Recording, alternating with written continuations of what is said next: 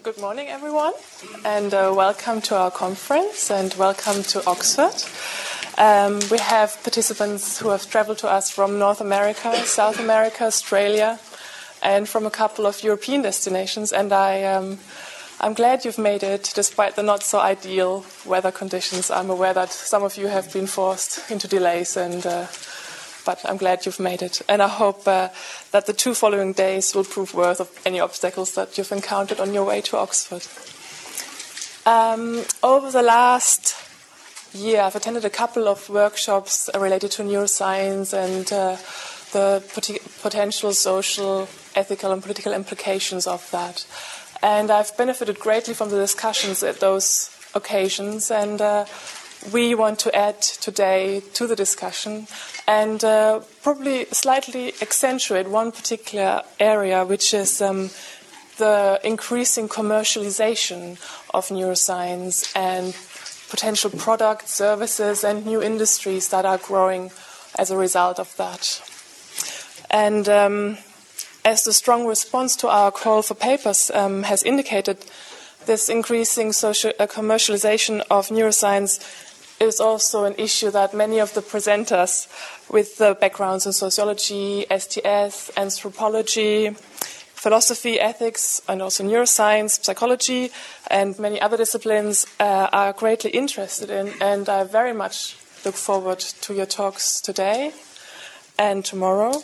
And we will cover areas such as cognitive enhancement, neuroeconomics, and the uptake of neuroscience and law and policy. Before I introduce Steve, who will speak next, I quickly also want to say a few housekeeping things and related matters. So I should make you aware of the fire exits, which are here. If there's a constant ringing sound, noise, leave the building and please gather in front of the building. Then all of you should have received a detailed conference program. This is here. And I'd like to draw your attention to page 41. For finding your way around this building, it's the floor plan of the Said Business School, because we will have parallel sessions. Sessions will take place here, also in Seminar Room A and Andrew Cormack Room. I invite you to follow our INSYS brains, Malte, Lucy, and Chris. You will find those wearing yellow-green badges.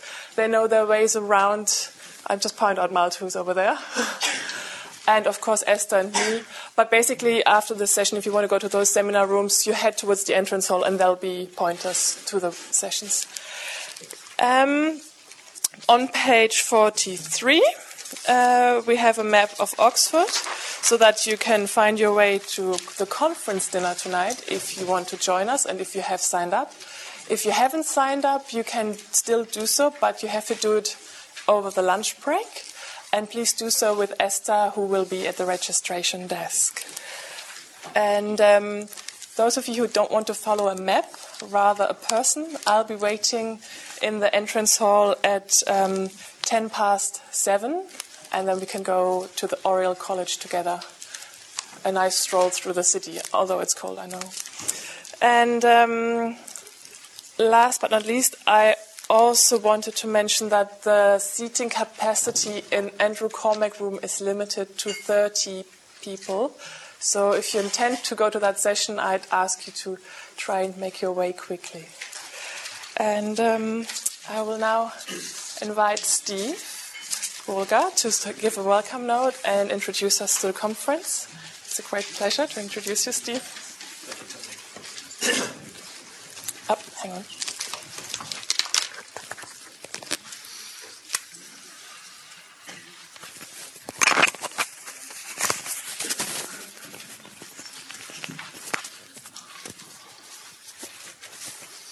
Well, let me repeat that welcome, very warm welcome to you. It's fantastic to have so many people and so many new faces from so many different places and so many different disciplines too.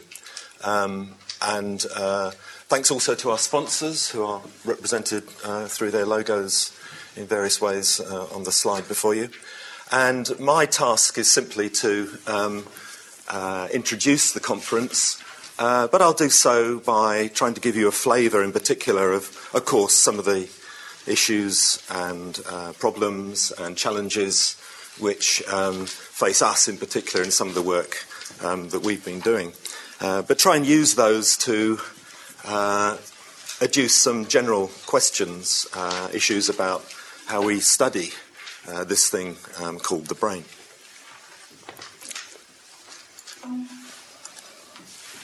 So, welcome to Neurosociety. Sabina Masson, I think she's not here yet. Yes. I'm going to steal your now legendary introduction to another brain workshop and say, welcome to your brains. And this is how we know we are continually thinking of ourselves as, in fact, our brains. I'm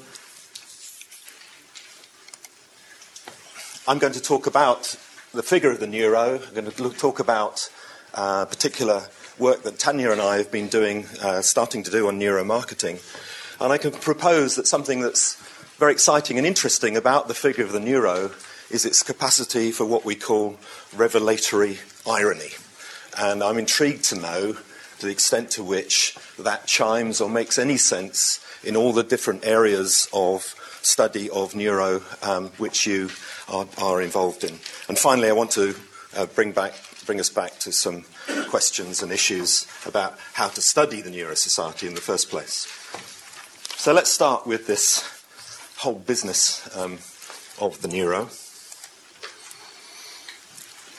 What we see is an extraordinary rise to prominence in quite a short time of the whole figure of the brain. We have seen quite unprecedented advances in the neurosciences, things like psychopharmacology, neurology, behavioural genetics and so on, all those very much in the ascendance. And alongside that, we can say, we have seen the emergence of the brain industry. And what that means in particular is the commercial development and application of new technologies, new neurotechnologies. In particular, we think of areas like neuroeconomics and neuromarketing. And of course, as we're all aware, all that has really interesting and important social, legal, and ethical implications. The proliferation of this prefix, the neuro, is quite striking. So we have neuroscience, of course, neuromarketing, neuroeconomics, neuroleadership, neuropolitics, and I learnt last night for the first time, where's Daniel? Neuro kitchen design. I kid you not. Sorry, this is not Daniel's specialty. He just pointed out the huge industry that is behind the design of kitchens in relation to the ways in which those designs resonate with the structure of the brain of the kitchen user. And probably my favourite, neuroliterary criticism.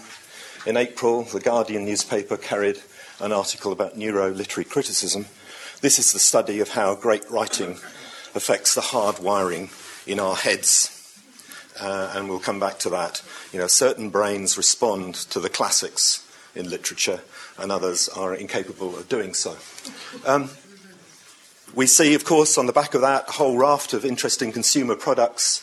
One of my favourite lines is the drinks company that have a whole line in neuro drinks. You probably know all about this. Neurosonic, and different varieties of the drink. Neurosonic, Neurotrim for slimmers. Neurosleep, which gets you to sleep quickly. Neurosun, Neuroaqua, Neurobliss, Neurosport, and Neurogasm. There's a picture of the Neurogasm drink. Passion in every bottle.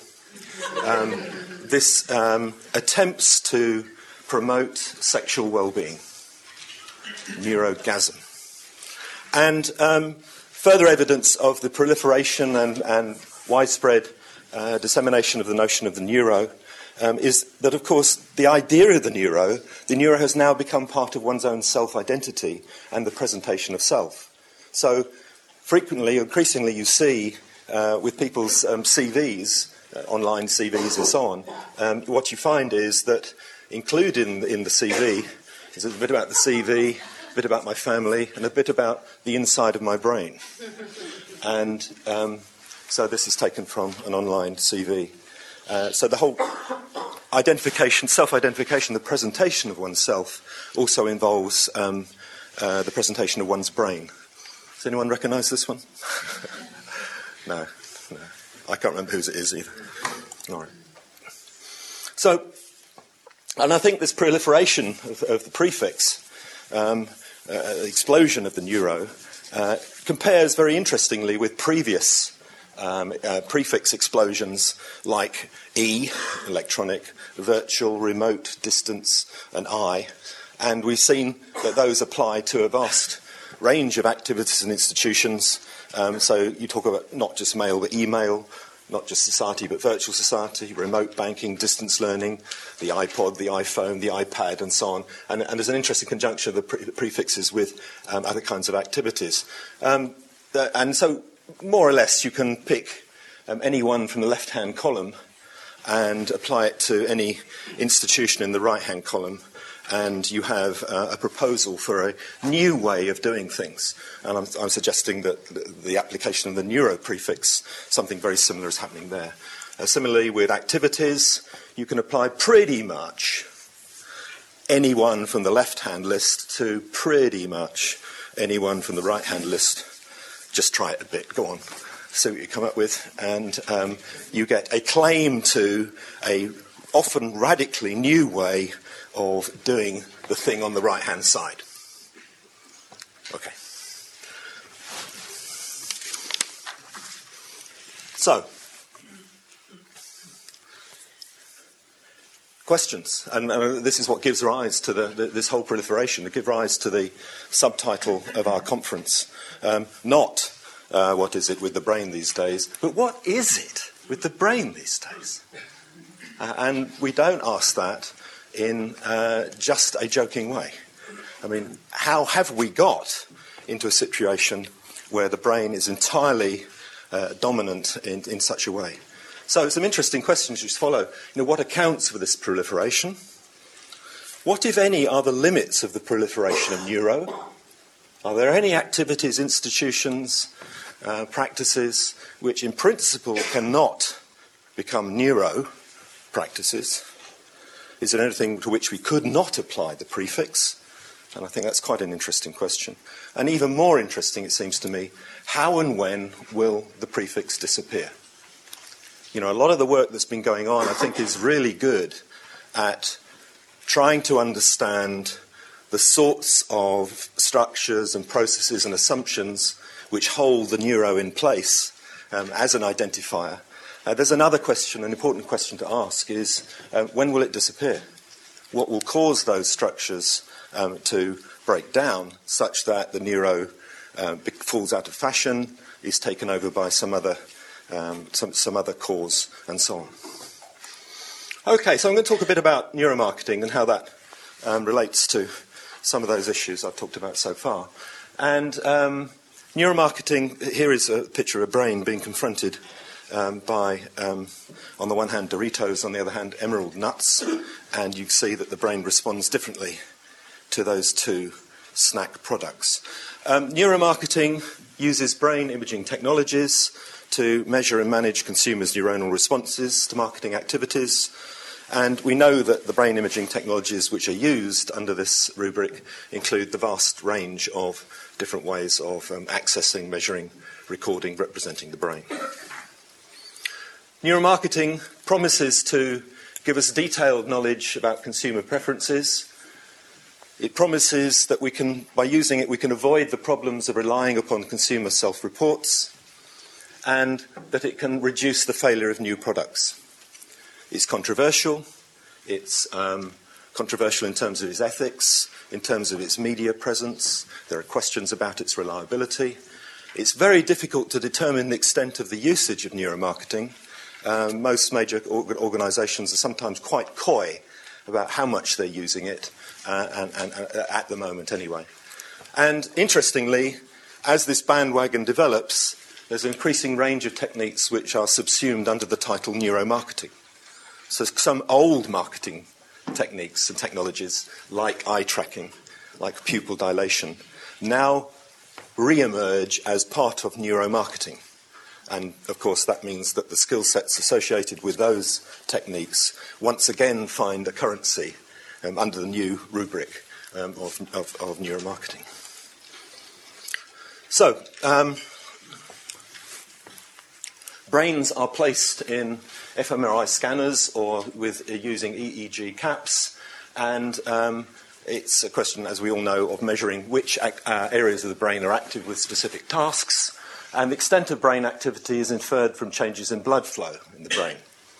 And something kind of interesting to keep reminding myself anyway, is that these original measurements, the information is numerical. And the numerical measurements are translated into a visual representation. And it's then that this very curious metaphor, the brain lights up, comes into play. And I don't know, somebody can probably tell me, is there any interesting work on who chose the colours for which bits of brain activity such that it made sense to use the metaphor, the brain lights up? And I think, that's quite an interesting little bit of historical digging which we could do. What is the origin of that particular convention of a visual representation of the brain? Picture the fMRI. Be more specific, take the example of advertising effectiveness. Neuromarketers want to know about how effective adverts are, especially given very major recent changes in how media is consumed. They want to know how you place adverts successfully on the TV and how much you could charge to have an advert in your program. And this part of neuromarketing measures the extent to which adverts are encoded, understood and liked, and pricing is then based on advertising effectiveness, supported with what's called objective neurological evidence. So this matters because it's big money, big business. In the Super Bowl ads in 2009, you could pay $2.6 million for a 30-second advert slot. People are interested and they need to know, does it work? And neuromarketers offer a way of responding to that question. Let me give you the example of the Coke heist advert. I'd like you to watch this, please, and think about your reaction to this advert, for which somebody has paid $2.6 million. So, think about it for a minute. Which parts of that advert excited you? Which bits did you like best? Which really got you going? At what point did you decide you had to rush out and buy Coke right during that? And, of course, we could ask you, and you might tell us one thing or another, but how reliable would that be? Instead, we do a neuromarketing analysis of your response to the advert. And here's some pages from one of the companies that does this, SANS Research, and describes the methods of analysing the reaction to the advert. Participants use the TVCM's, television commercial messages, individually in a relaxed living room type setting and sitting in a comfortable lounge chair. And I give some sort of descriptions of the methods and how they've gone through there. They're presented in the same sequence as presented on the television. So you had sort of, and very interesting kind of gestures to natural settings where you put the brain in a place which would be very similar to the natural setting of watching the TV Super Bowl in order to see how it would respond. And I don't know what you thought was going on in that advert, but I can now show you how your brain was responding.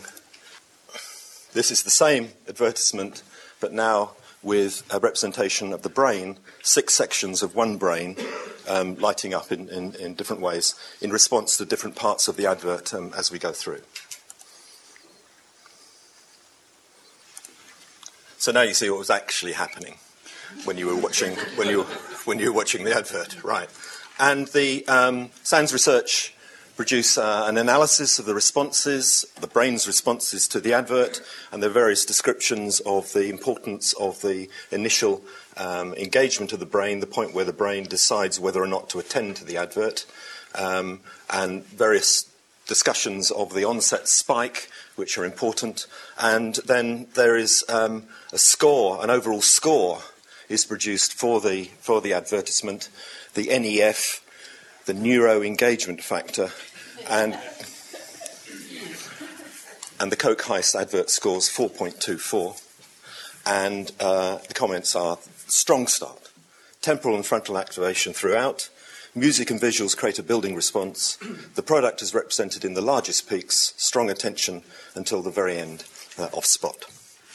Okay, so what's sort of going on with this stuff? Well, I think it's interesting to think of these whole technologies, the neuromarketing in this particular case, as being examples of what we are tending to call revelatory irony. And this is, neuromarketing technologies are one of a class of other kinds of technology which have been spoken about in very interesting ways recently. They are technologies for materializing or provoking to appearance underlying phenomena. So Sini Vikelso has written about psychotherapy and talks about the importance of Sigmund Freud's couch as a material artifact that enables the unconscious to become a tangible phenomenon. So the technology is then said to be able to reveal the source and nature of anxiety, depression, and so on. Or Andy Balmer has talked very interestingly about the polygraph, and we'll talk again a bit about polygraph, is that right? As a confessional technology. And it is a technology which attempts to enact who or what knows the truth, and in particular in those particular traditions where we imagine that the person who knows the truth or the thing that knows the truth is God. And very interestingly, the polygraph plays into versions of the truth being out there, and in particular the truth being prepotent. That is, that the truth is the thing that will be revealed when all attempts to conceal and cover up and forget and so on are stripped away. There lies the truth beneath everything else. So the truth is enacted through the polygraph in that way. Similarly, another interesting technology of revelatory irony has been spoken about by Javier Lezón, who's talked about focus groups as being a pervasive technology of social investigation. And Javier shows how group dynamics are used to bring into existence relevant individual opinions. Again, the underlying entity which needs to be teased out. Group moderators use technical and managerial skills to, quote, lead the focus group to a useful outcome of which their subjects are ignorant. Opinions, Javier says, points out, are not unproblematic objects. There's much work needed to regulate, control, and encourage the emergence of individual opinions. So another example, it seems to me, of a revelatory technology which reinforces the idea that there is something underneath, below, and beyond the mere knowing subject. So what the effect of these technologies is that they tend to background the prominence of the knowing subject. They propose that they can reveal what is hidden, especially what the subject doesn't know, or can't know, or refuses to reveal. And in particular, this is very much in line with that mode of STS reasoning that the technologies are performative. That is, they enact or constitute the hidden underneath, the hidden motive, the hidden reason, and so on, rather than just simply revealing it. Now, I like this cartoon especially, which Tanya found for me, because it pokes fun at that capacity for revelatory irony. After all, it suggests, your car keys are under the sofa and you like to wear women's clothes, women's shoes, by looking at the screen. You can see that from the brain. And I think it's a nice satire on, do we really find stuff out which we didn't know before? And could it not be found out in another way? So, I think some of this work suggests, and again, I'm keen to know how it dovetails with other people's ongoing work here, that the proliferating power of the prefix neuro arises from its use as a device for revelatory irony. And that irony reaffirms the integrity of the root dualism between what's said and what's meant, between one's stated opinion and one's actual motive, and so on. And it also reaffirms the integrity of the idea of the documentary method of interpretation. So the problem and its irony enacts key entities in this and their accountability relationships, including the unknowing, unreliable consumer. So you start with a consumer, you make the assertion that the consumer doesn't know or can't tell as much as he or she knows, and you reinforce that through the use of the technologies. You reinforce the idea or enact the idea of the brain as the locus of the hidden true knowledge, and in particular you bring into play various kinds of technical devices and their expert operators which can reveal this knowledge. So neuromarketing in this way backgrounds the knowing subject. It reaffirms the consumer as being unaware of their true preferences. And the accountability for knowing the consumer preferences passes to the technology and its operatives and away from the consumer. Interesting to sort of apply that idea to neurosocial science. Imagine the Guardian coverage on the 11th of April 2015. The study, the neurosocial science, it will be said perhaps, the study of how social science affects the hard wiring in our heads, the ways in which the brain responds to social science arguments. And I think it's not entirely jocular to think what it would take to establish neurosocial science. We'd need a very interesting kind of ontological politics to enact the assemblage of all the relevant entities to hold such a project in place. We'd need readers of social science who could not be relied upon to articulate whether or not they actually believe in or like social science. Should be fairly easy. We need audiences who do not know their own motives for believing or liking or disliking social science. Again, quite easy, I suppose. And we need technical devices for revealing social science relevant regions of the brain and determining what audiences really think about the social science that they're being presented with. Now, it's at this point that we'd really hope to have a kind of live demo with scans of brains in the audiences responding to this talk. But for all sorts of interesting reasons, it turned out not to be quite possible to do this. Okay, so given those sorts of emphases, those sorts of questions, those sorts of issues, what sorts of questions come up when we ask about studying neurosociety? Well, in our call for papers, we talked about a number of fairly important questions, but in a way fairly straightforward. The rise of the international neuro industry, which business practices are engaged in this and why, which companies are taking the lead, how are policymakers and industry groups lobbying to change regulatory barriers, how does the fig of the brain organise scholarly and commercial thinking? Can the neurosciences generate beneficial treatment of neurological and psychiatric disorders? If that's the case, will there be all the familiar problems of access to these novel biomedical technologies? Similarly, there are obvious and interesting ethical and social implications. Neuroeconomics and neuromarketing are set to revolutionise things like decision-making, marketing, consumer choice. But what's the effects of that? What's the effects of the rise and pervasiveness of brand and advertising cultures on consumer autonomy? What effects of the increasing adoption of this reductive and deterministic models of human behaviour and decision-making in general?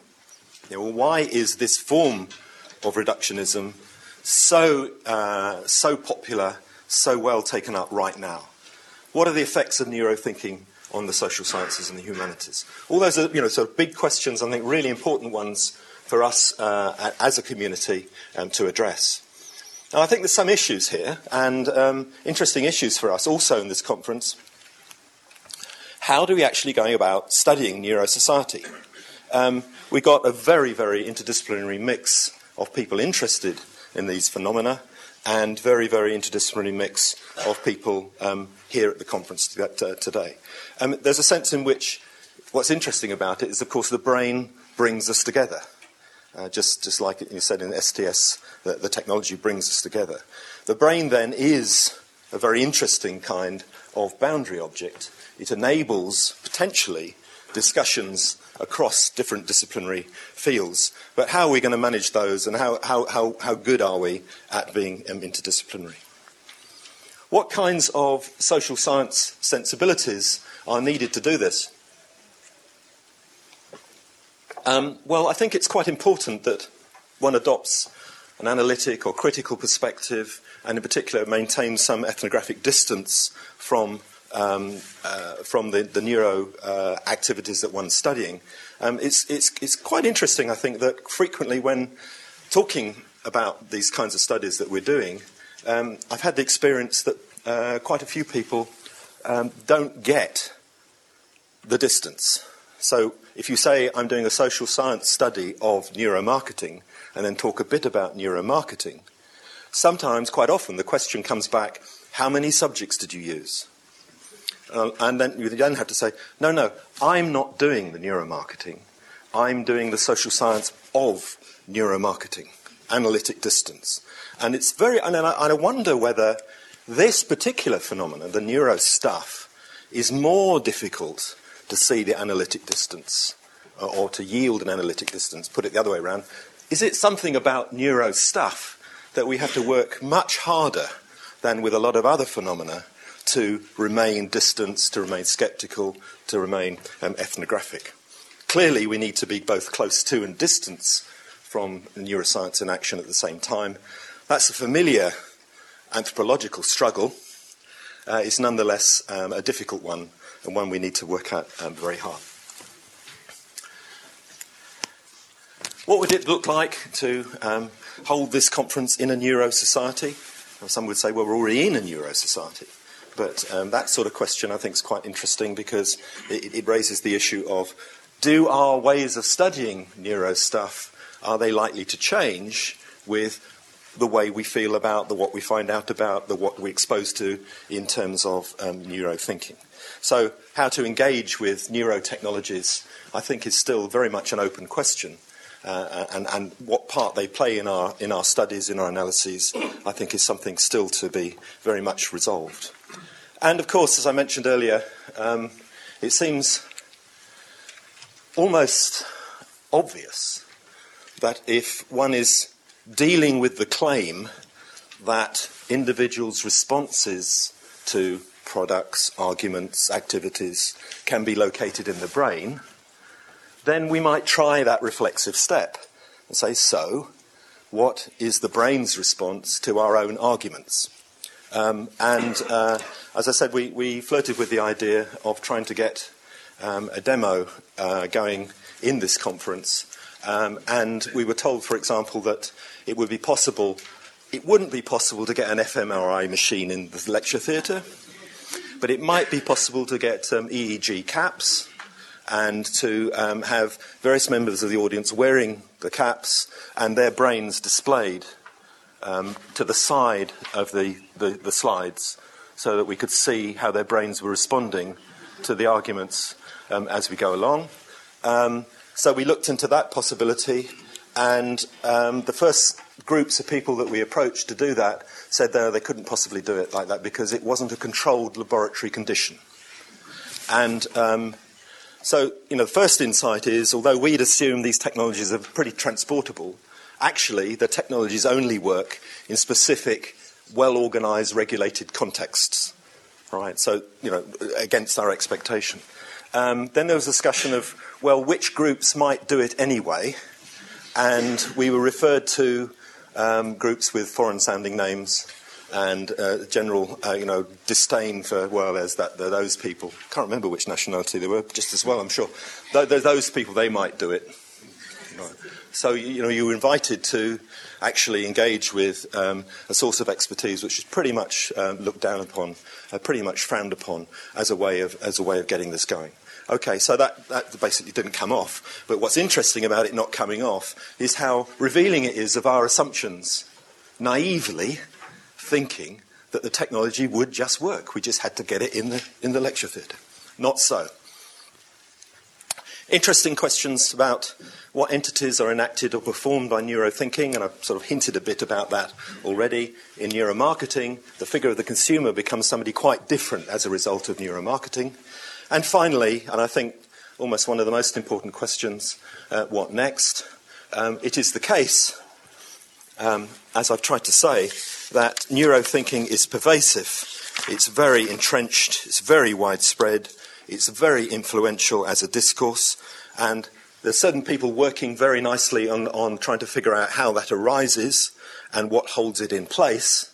But a really interesting next question is, when will it disappear? How will it disappear? What will supplant the neuro? I mean, I had some sort of pop discussions about the heart being recently recognised as a superior location of overall human activity than the brain. So maybe the heart's next, or, back to the heart next, as it were. But the conditions under which the central organising figure for human behaviour changes, I think, is absolutely fascinating and extremely important. Okay, and, well, I finished by saying welcome again. I hope you have a really excellent conference. We've got some fantastic papers here. I'm really looking forward to it too. And what next is, to answer that question another way, what next is the paper sessions. So you can go to your chosen venue of the three now. Thanks very much.